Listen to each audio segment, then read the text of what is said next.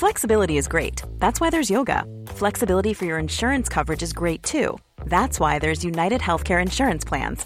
Underwritten by Golden Rule Insurance Company, United Healthcare Insurance Plans offer flexible, budget-friendly coverage for medical, vision, dental, and more. One of these plans may be right for you if you're, say, between jobs, coming off your parents' plan, turning a side hustle into a full hustle, or even missed open enrollment. Want more flexibility? Find out more about United Healthcare Insurance Plans at uh1.com. There's never been a faster or easier way to start your weight loss journey than with PlushCare. PlushCare accepts most insurance plans and gives you online access to board-certified physicians who can prescribe FDA-approved weight loss medications like Wegovy and Zepbound for those who qualify. Take charge of your health and speak with a board-certified physician about a weight loss plan that's right for you. Get started today at plushcare.com/weight loss. That's plushcare.com/weight loss. plushcare.com/weight loss. If you're struggling to lose weight, you've probably heard about weight loss medications like Wegovy or Zepbound, and you might be wondering if they're right for you. Meet PlushCare, a leading telehealth provider with doctors who are there for you day and night to partner with you in your weight loss journey. If you qualify, they can safely prescribe you medication from the comfort of your own home. To get started, visit plushcare.com/weight loss. That's plushcare.com/weight loss. plushcare.com/weight loss.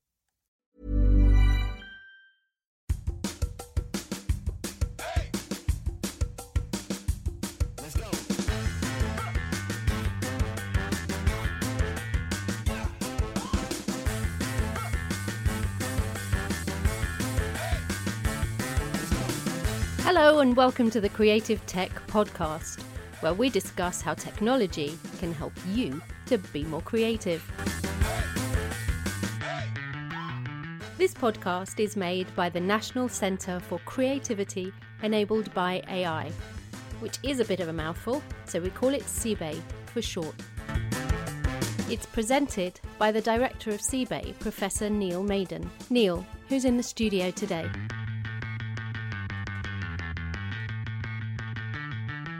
Today I'm really delighted to introduce our podcast guest.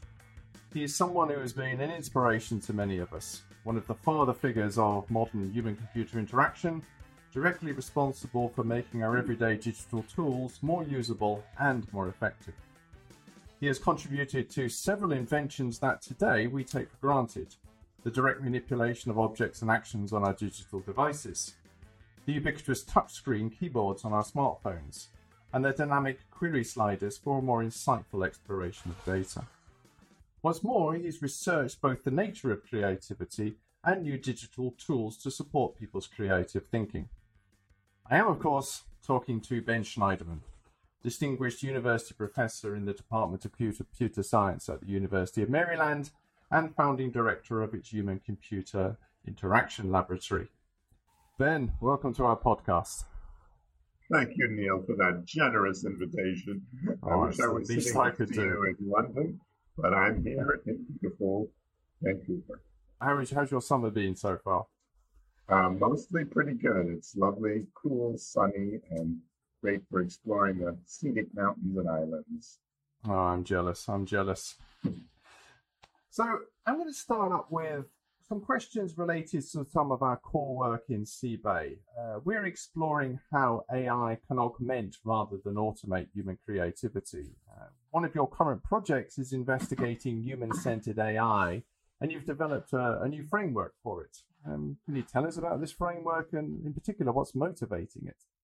Right, Neil. Thank you. Yes, this has become my latest passion as I explore how we can guide the emerging notions about artificial intelligence into a productive form that ensures human control, even as we increase the levels of automation. That's the surprising twist of this HCAI framework. The old belief was that if you got more automation, you had less human control. I got more and more concerned that that was a problematic way and a mind-limiting approach. And so it grew on me that there was another way to think about it. And the breakthrough thought was to actually separate out and to say you could have high levels of human automation and high levels of human control and high levels of computer automation. That you could get both. That's the spirit of the time. So let's get both. And so that happens in the devices that we use for creative work, like taking pictures. Our digital cameras give the users control. They point the camera where they want. They compose as they wish. They zoom in and they click to get their decisive moments. At the same time, the AI is providing support by setting the aperture, by making the focus work, and by reducing hand jitter. So there's many ways that you get high levels of automation and high levels of human control. The distinction is to look for the things that are important for creative contributions, and then look for the things that AI or machine automation can do with high accuracy and reliability. That's the magic combination that people are finding more and more works in order to make creativity support tools and a variety of applications that are meaningful, from medical applications to transportation to legal decision making, etc. Your development of the framework would suggest that not all apps are as effective as taking photographs on our mobile phones. There's a gap there. There's a deficiency that you're seeking to address. Right. I mean, so the framework is a way of thinking, and of course, there are many small refinements. Sometimes you want to change the lighting that the machine has automatically selected, or you want to change the focal point. I think many users of digital cameras are sometimes annoyed because they're trying to focus on a person in the background, but the trees in the foreground become the focal objects. And so enabling the user even greater control when they want it becomes the formula to ensure creativity. Or another one that I've yet to find, here's an idea, which is sometimes I want to take a picture of a waterfall and I want a slow exposure so that I get this sort of flowing effect of the waterfall. I have yet to find a digital camera on a mobile phone that permits that. My larger digital camera does allow such things. So it's possible, but we need to embed those things in convenient forms. The other things digital camera design does that supports creativity is, in advance of your picture, you can select the style of the photo and the filters, etc. And once you've taken the photo, you can edit it, you can crop it, you can change the lighting and the contrast and shadows, etc., etc. And then it's socially connected. That's another magic form of creativity, when you can send your creative work easily to colleagues, friends, and so on, and get feedback. It accelerates the process of creativity because you learn from others as to what they say. So those are the combinations of strategies that I think will increasingly become the norm. And what's the reaction to the framework been so far? I mean, many software engineers and software developers are sometimes late to the party when it comes to the need to understand. Sure. There are people who get it right away and they say, of course, why didn't I think of this? It's sort of, it opens their mind and they suddenly realize a new possibility. Others are skeptical and say, I don't get it. It seems inevitable and it seems necessary to have a zero-sum game. How can I have more automation and more control? It seems contrary to thinking. And it was to me as well. But that takes a while for a fresh idea to sink in, and that's still happening. So I don't expect an easy road, Neil. I think I'm going to be challenged by doing this, but I'm telling the story in papers I've published. The book on human-centered AI will fill out the story with its publication by Oxford University Press in January 2022. Excellent. Well, that's a book I shall look forward to reading and handing out to all of our centre staff. It's so central to our approach. Does the framework... Oh, sorry, go on, Ben. To change the metaphors and language. This one's another real challenge, that the current language about intelligent agents and social robots and computers as teammates and autonomous systems, that's the dominant language. And I spent the last few days at two different conferences making the case that that's not the way to think about design, that there are better ways to think about design. Oh, you're welcome to think about it that way. But I would say stronger ways are the language that I use, maybe less charismatic, but I think more appropriate is super tools, active appliances, telebots, and control centers. And those suggest the clarity of human control over systems, and that's what's I think needed in the change of thinking. That will be a tough change as well, because there's such a strong belief in computers inevitably being teammates and social robots. Yet the history has shown otherwise, and I think the future is bright for super tools, active appliances, telebots, and control centers. Does your framework drill down on how a super tool might support our users? Does it become prescriptive in any way to help designers? I try to. I think that's it. We have a lot of discussion about ethics for AI and grand principles, and my effort is to shift from that to the design thinking necessary for how to accomplish it. What are the guidelines that specify how to do it? So some of them are really simple. They're often visual designs like the digital camera, and they do things like they give you a preview of what the picture will look like before you take it. Remember, not too far in the past, when you took a picture, you didn't really get to see what it looked like till you got your prints back from the store. And now as we move our camera, zoom in and compose it, we see immediately what the picture will look like. And that kind of feedback is what the super tool should be. Similarly, for GPS navigation systems, you choose a route, it gives you a set of choices, shows you the estimated times, even where the congestion is. Lots of AI at work, but you're in control. You choose the route, and off you go. And that notion I capture in a simple guideline. I try to be compact and pithy, so it's preview first, okay? Select and initiate, then manage execution. And that's a formula you may recognize, because I think you know my earlier work about information visualization that suggested a similar principle. Overview first to get to see the whole territory of the data, zoom and filter, then details on demand. And the central notion of that was the primacy of the human user. That is, the human gets to see the overview. The human selects what to zoom in on and what to filter out, and then that person clicks to get the details on demand.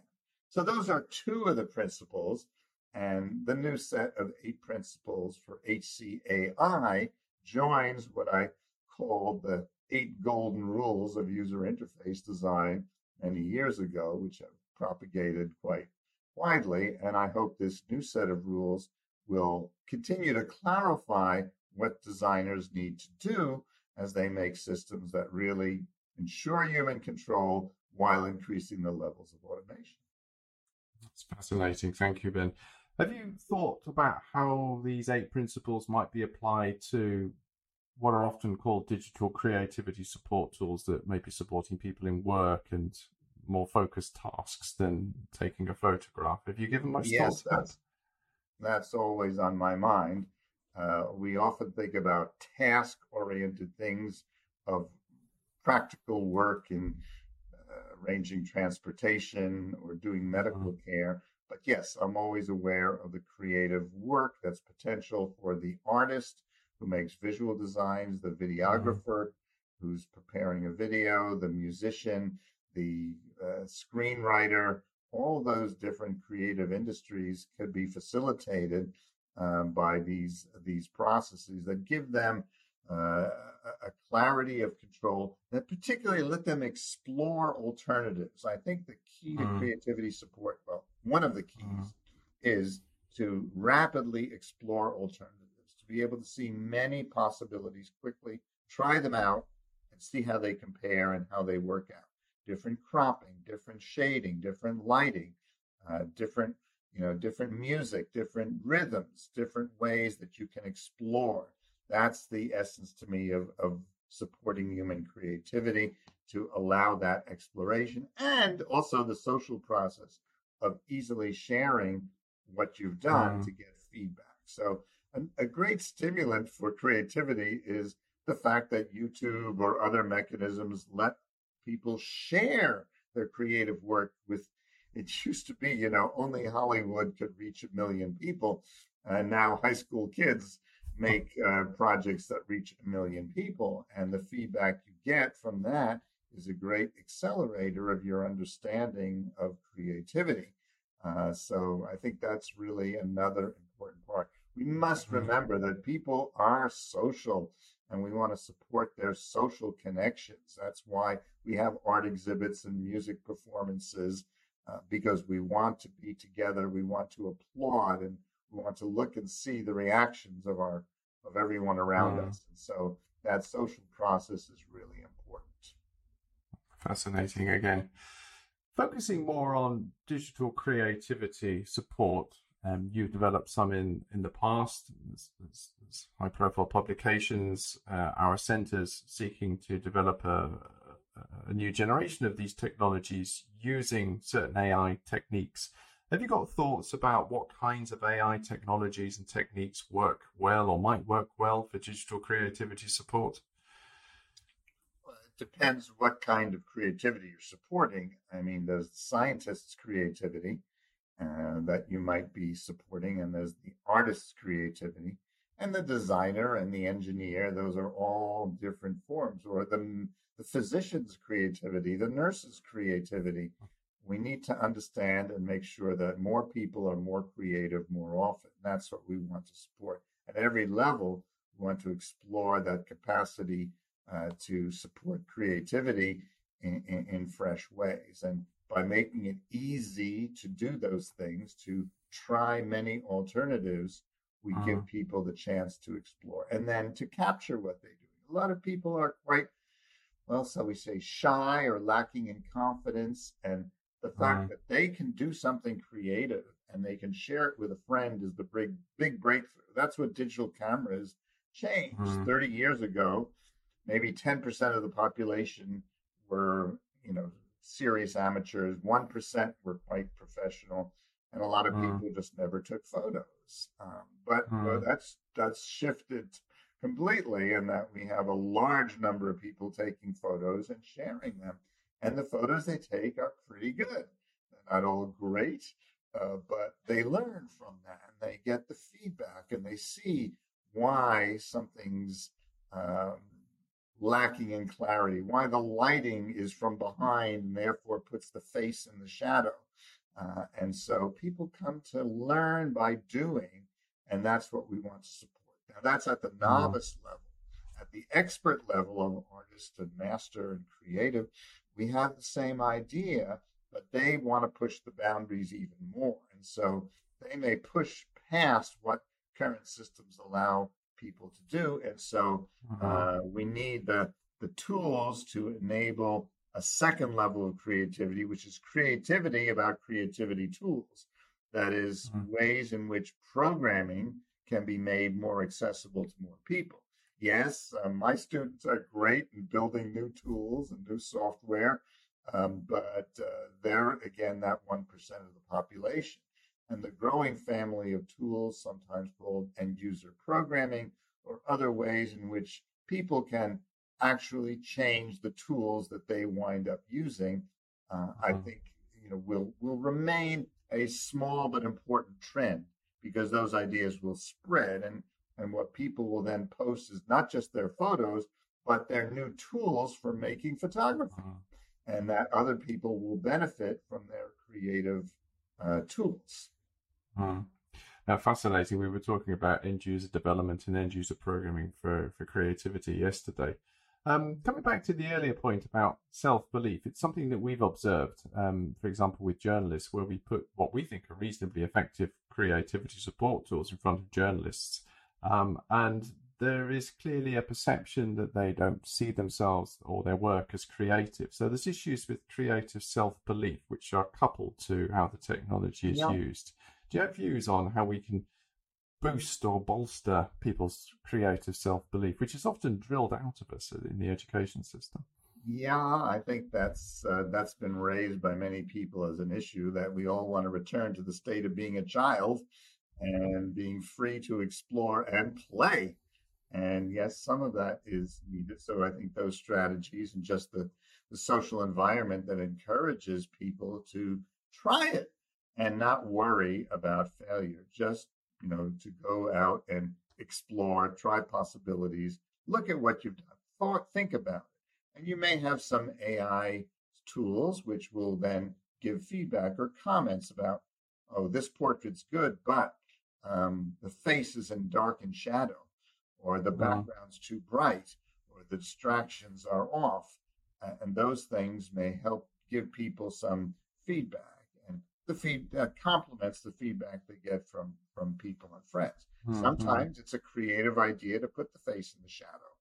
And maybe that represents a mood, a depressed mood, Exactly. an angry mood. And so there may be a purpose to it. But people will become more aware of these principles. And I think that's the goal, to make more people more creative more often. So I like your point about how do you, and I don't know more about your struggles with journalists as to why. I mean, sometimes the work of journalism is very uncreative. It's just Exactly. happened at a sports event or a financial report, which can be translated and done by computer, and those things will be done by computer. But the creative sports journalist will make it exciting. Will find a way to tell a story that's more than the numbers and more than the beginning, middle, and end. It will focus on the personality, the challenges, the failures, the hopes, the dreams, the things that make us very special humans. I do believe people are special. People are not computers. Computers are not people. And we have to remember that people are different. And I think that is a very special case of what people are. Oh, yes, computers are special too, but in a very different way. They're just different categories. And those who make the mistake of suggesting that computers are becoming like people or will in the future, I think have got it wrong. I think that idea is severely underestimates the remarkable capabilities of people that I celebrate. Yes, computers will become remarkable, but in other ways they become. They can invert matrices a lot faster than I can. That's not a problem. They can do all kinds of wonderful things, but the design of those technologies should be in support and in control by people. Do you think we're reaching a point where there's a step change in how technology can support human creativity in different endeavors? Do you think we're either at a point or going through a phase of change, or am I too optimistic there? I guess I've heard that argument many times, and maybe, but I tend to see things as more evolutionary. I see precedents to ideas emerging. I see ideas catching on or not, and things spreading. Some things do spread more rapidly. It's sometimes remarkable what can happen. You mentioned, one of my small contributions was the idea of the link. Certain words are highlighted in the paragraph, and you click on that to go somewhere.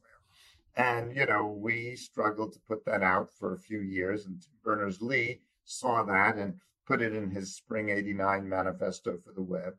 Oh, yes, we call them embedded menus, and he called them hot links, hot spots. So sometimes a name works, but then he put it into the web, which made a big difference because early versions of web browsers had very more complex ways of following links. Link ID is an old one, but the visual interface that we developed of this simple light blue highlighting, we tried red highlighting, and that was clearly visible, but people just didn't read the content. But the light blue was a good balance. And so, Tim Berners-Lee put that into the web by 91. By 93, it became widespread and now quite universal that people are surprised that anyone had to invent that. So it's that kind of idea spread. On the other hand, an idea that I called tree maps from 1991. I thought in 2 years that would be on everybody's laptop. But it took a longer time, and it was only in 2013 that Microsoft put tree maps into Excel, giving it widespread use. And other tools for visualization began to use it, but the larger tools took a while till people accepted a new idea. So I've come to see that the uptake of ideas is very varied. And I don't yet have a good theory of how to spread things faster, but there's a creative idea that you might want to pursue, or your research colleagues might want to pursue. How do you spread an idea? How do you get people to adopt the idea that vaccines are really a good way to stop COVID? How do you overcome the resistance that people have and the preservation of old beliefs?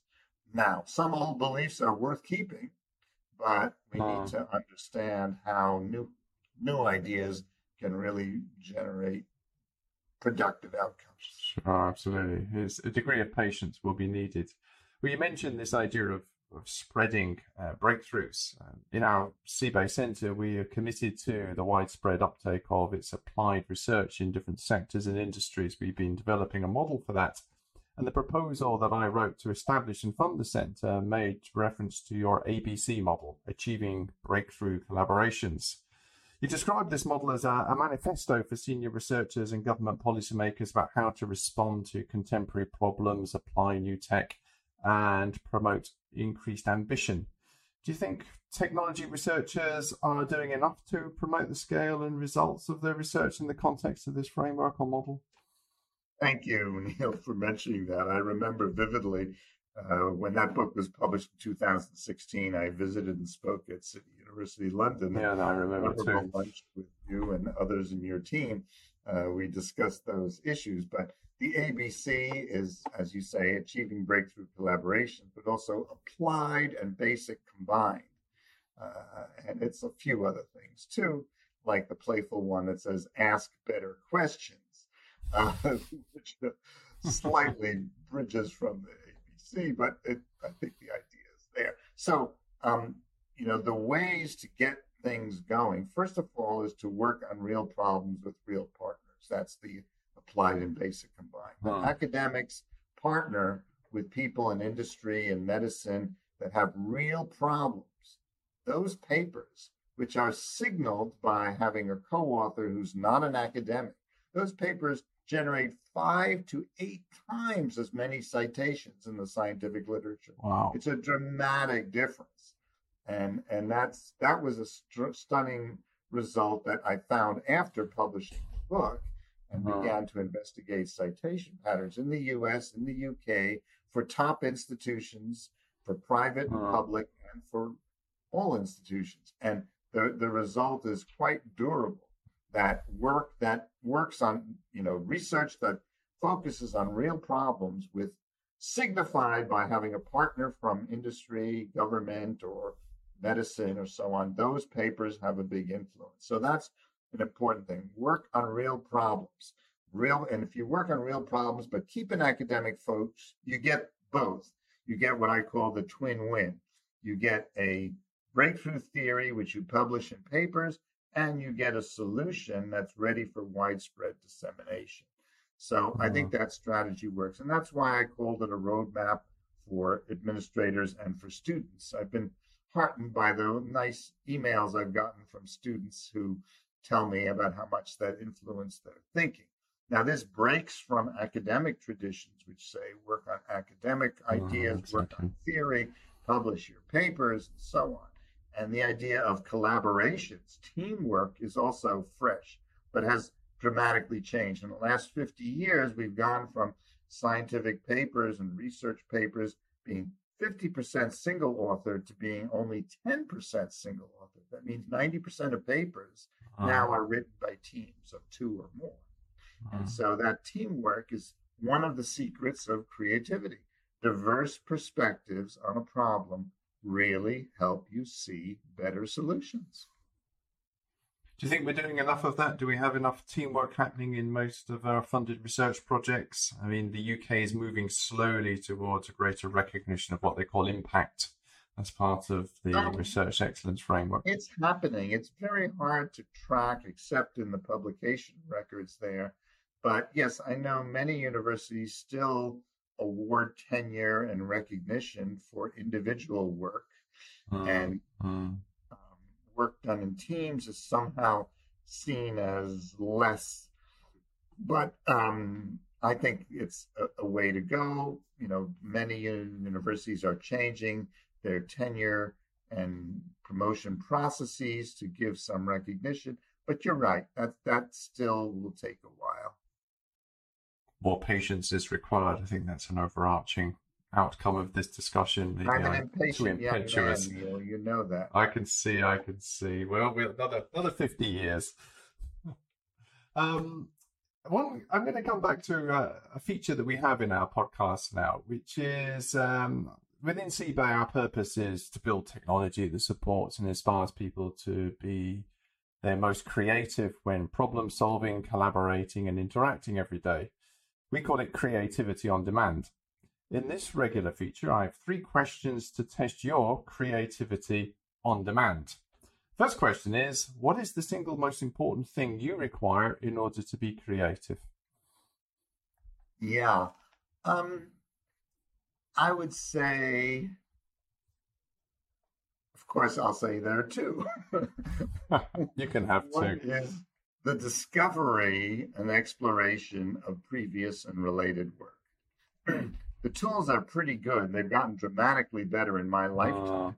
From the days when you had to send a postcard to someone to ask them to mail you a printed version of their paper, which maybe took a month if it worked at all, to the time where if a student arrives and we have a fresh idea, within 3 hours, we've digested the literature, found the 10 most important papers, the 5 most important researchers. We're sending them an email and we say, we have this idea that extends your work. What do you think?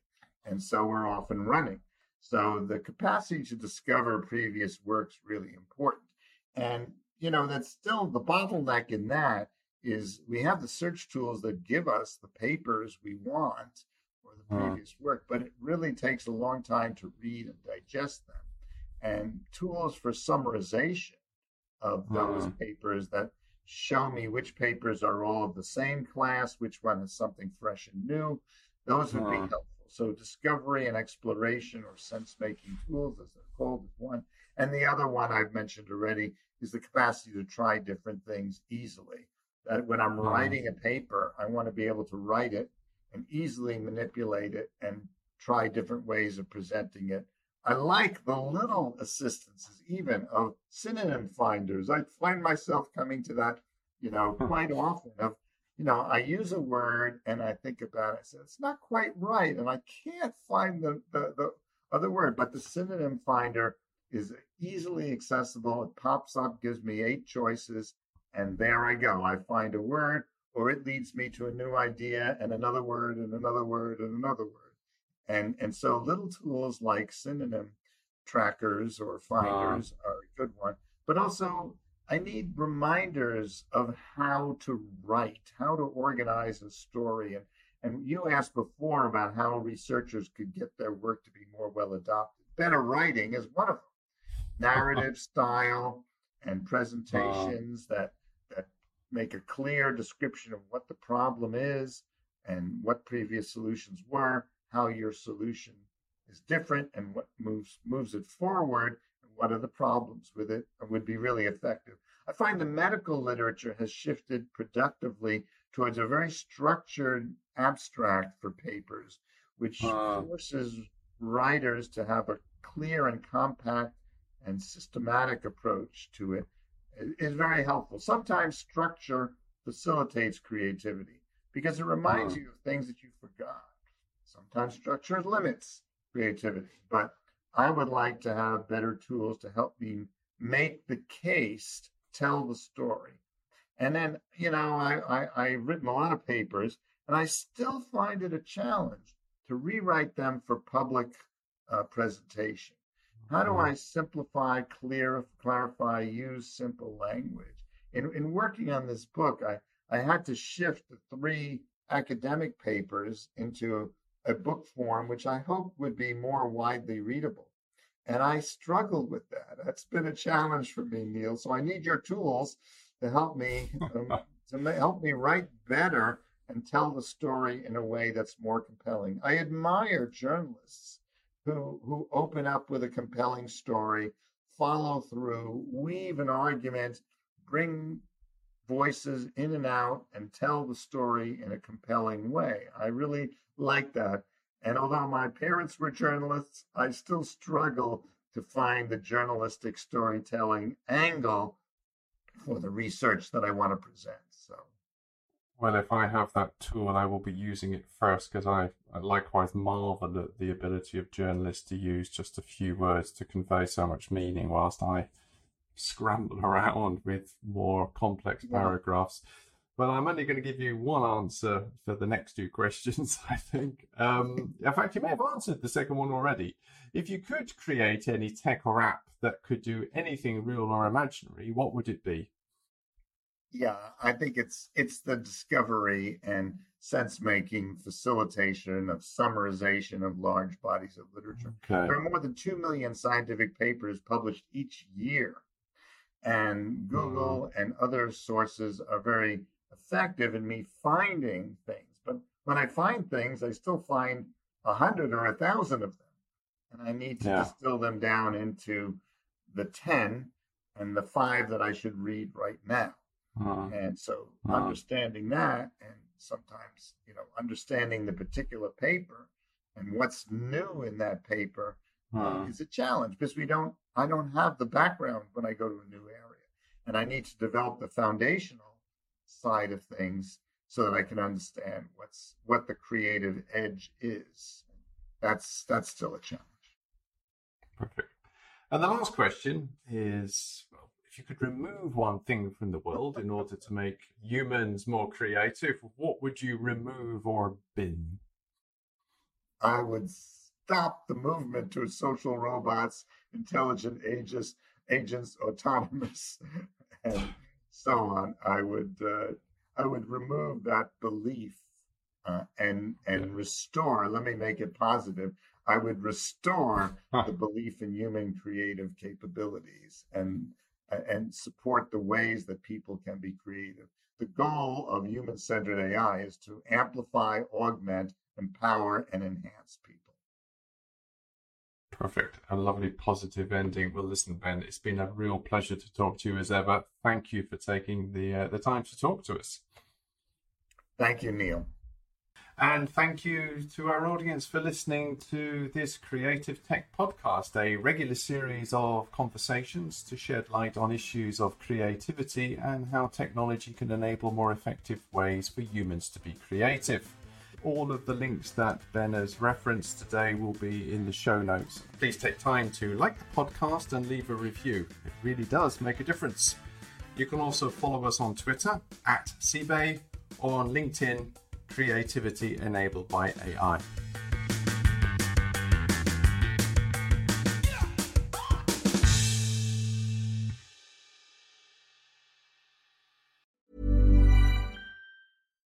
Here's a cool fact. A crocodile can't stick out its tongue.